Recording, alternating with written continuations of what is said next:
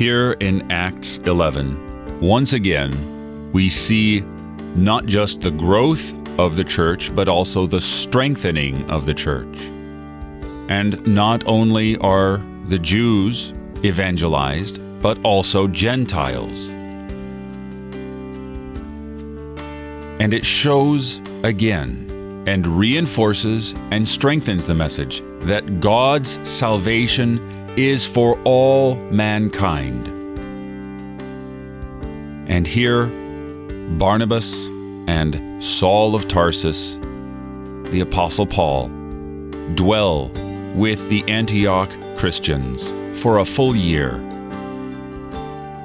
And within that year, they see such Christian growth that when the prophecy comes that the famine will arrive in the days of Claudius,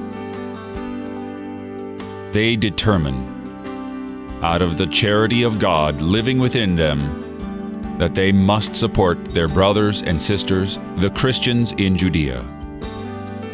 To support the church, they were moved to do such things. And thanks be to God. You're listening to Oratio, part of your morning drive for the soul, here on Worldwide KFUO. Christ for you, anytime, anywhere.